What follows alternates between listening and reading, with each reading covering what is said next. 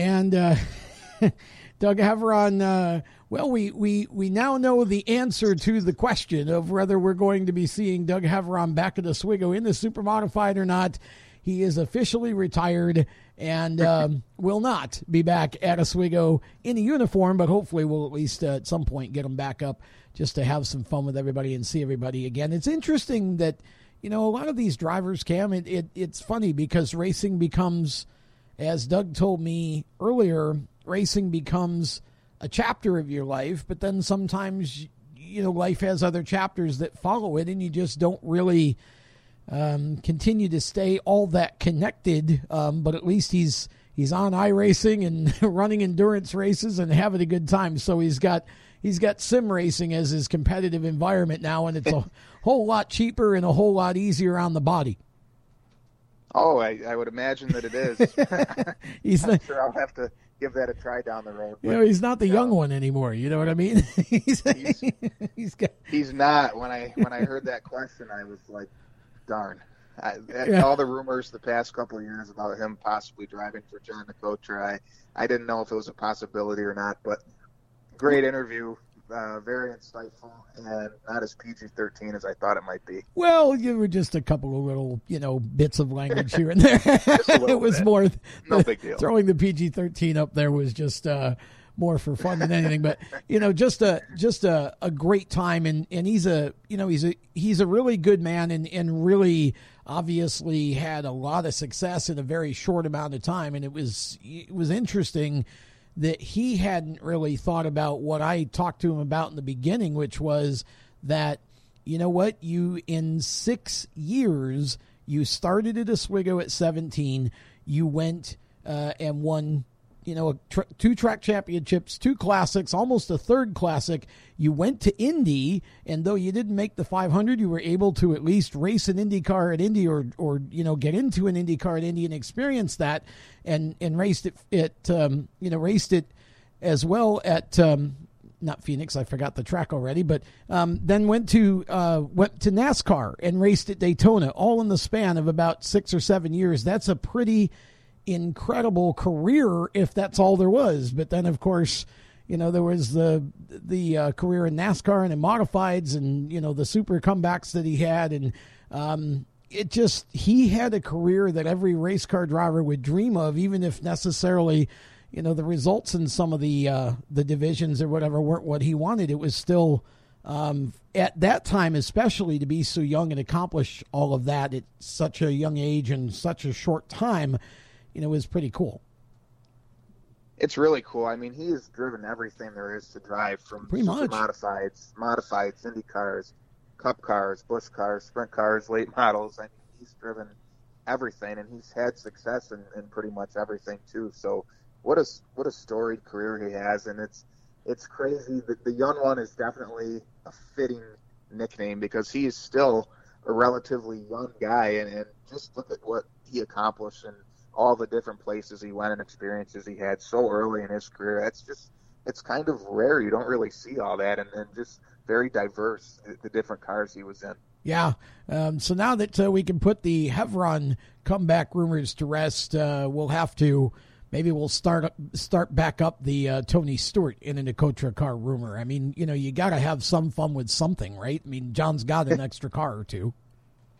I know, and I think he wants to put somebody in that 3rd car for the Classic, and it's no secret Tony was supposed to get fitted in the car a couple of years ago to come up and race, but he just is so busy with Eldora and racing the sprint car full time, and John talks to him all the time. I definitely wouldn't throw away the possibility at all. Well, that would be just incredible to see Tony at Oswego, and John would be just the guy to make it happen. Okay, what else do we need to know? What have we missed, Cam, before we close this up for another week and look forward to the weekend?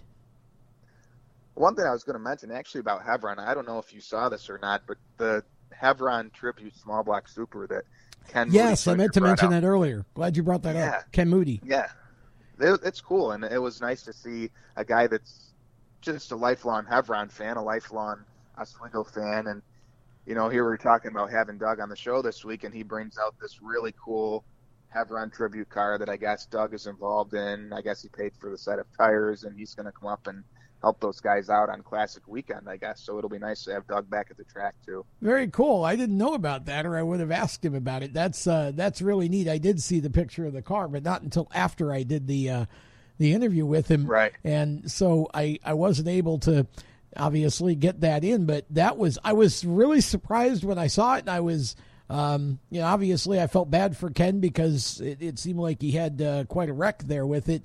Hopefully they can put it back together and make it look just as pretty and keep it in nice shape the rest of the season. It's, it's tough because you have a car. Sometimes I look at some of the cars and I just think they're just too pretty to race, and that one kind of flipped that. It's like, that's one of the most gorgeous small blocks I think I've ever seen. And, unfortunately, had a little bad luck there. So we hope that Ken has a better rest of the season. I hope he does too. And like I said, just nice to see him out there. The car was immaculate. They turned it around. It's the former Jack Patrick car. They bought it less than a week ago, lettered it, got all that set to go. He came out and was running times good enough to be competitive, 19.5 in his heat race, his first time ever. Wow. And that was great, and just got loose and inexperienced, overcorrected, and hit the fence. But he'll be back on Saturday, I guess, so I'm glad to hear that. That's great. Good, and it'll be fun to see that car in person for sure. Well, we look forward to seeing you this weekend there, Camden, and being back home again, as they say. That's right. And, it'll be fun, and hopefully a good night of racing, good safe night of racing at Oswego, and the same hopefully at Jacasa for the ISMA race as well. And as always, we just thank everybody for being a part of this show, because without you guys sharing it, and I keep harping on this, but it's important that each one of you guys who listen, if you would just go ahead and take the extra time to just share it out. We're trying to build the audience and obviously get more people interested in super modified racing, not just in this show. We're hoping that this show becomes a vehicle, if you will, for people to get excited about what they're hearing, so maybe they come to Oswego or go to Jacasa or go to an MSS show and check it out, and then maybe a portion of those actually decide, you know what, I might like to try this, and go find a car and start racing, because we want to build all of the divisions, the supers, the SBS, the 350s, all of it. So look forward to seeing everybody this weekend. Thanks again, Cam, for all of your help with this, and we look forward to next week's show. Kempton Dates will be our featured guest, and I will be honest enough to say I've already done that interview, and I can promise all of you the stories are priceless. Kempton was great. Yeah, definitely. He was very talkative. He was very entertaining and very informative about some things that I didn't even know. And again, it went almost an hour. So we're giving you more than your money's worth, we hope here. We started out hoping to do an hour a week. Now we're 2 or more, it seems like, but that's great, because half the show or more is the drivers, and that's what this show is supposed to be about. So with that, for Camden, and thank you again to Doug Heveron, this week's featured interview, and thanks to both Skip's Fish Fry and IPC Indy for their support. I'm Tom Baker. Thank you for listening to Inside Groove. God bless everyone. Have a safe racing weekend. Bye-bye. You've been listening to Inside Groove, powered by IPC Indy, creating performance parts and solutions for the automotive, aerospace, and communications industries. Find them on the web at www.ipcindy.com. Inside Groove is a Race Chaser Media production. For more exciting and passionate motorsport content, follow Race Chaser Media on Facebook, Instagram, Twitter, and YouTube, and visit racechasermedia.com. The opinions expressed by our guests are their own and do not necessarily reflect those of the staff, management, affiliate, or marketing partners of Race Chaser Media. No part of this show may be reproduced in any manner without the expressed written consent of Race Chaser Media. Thank you for listening.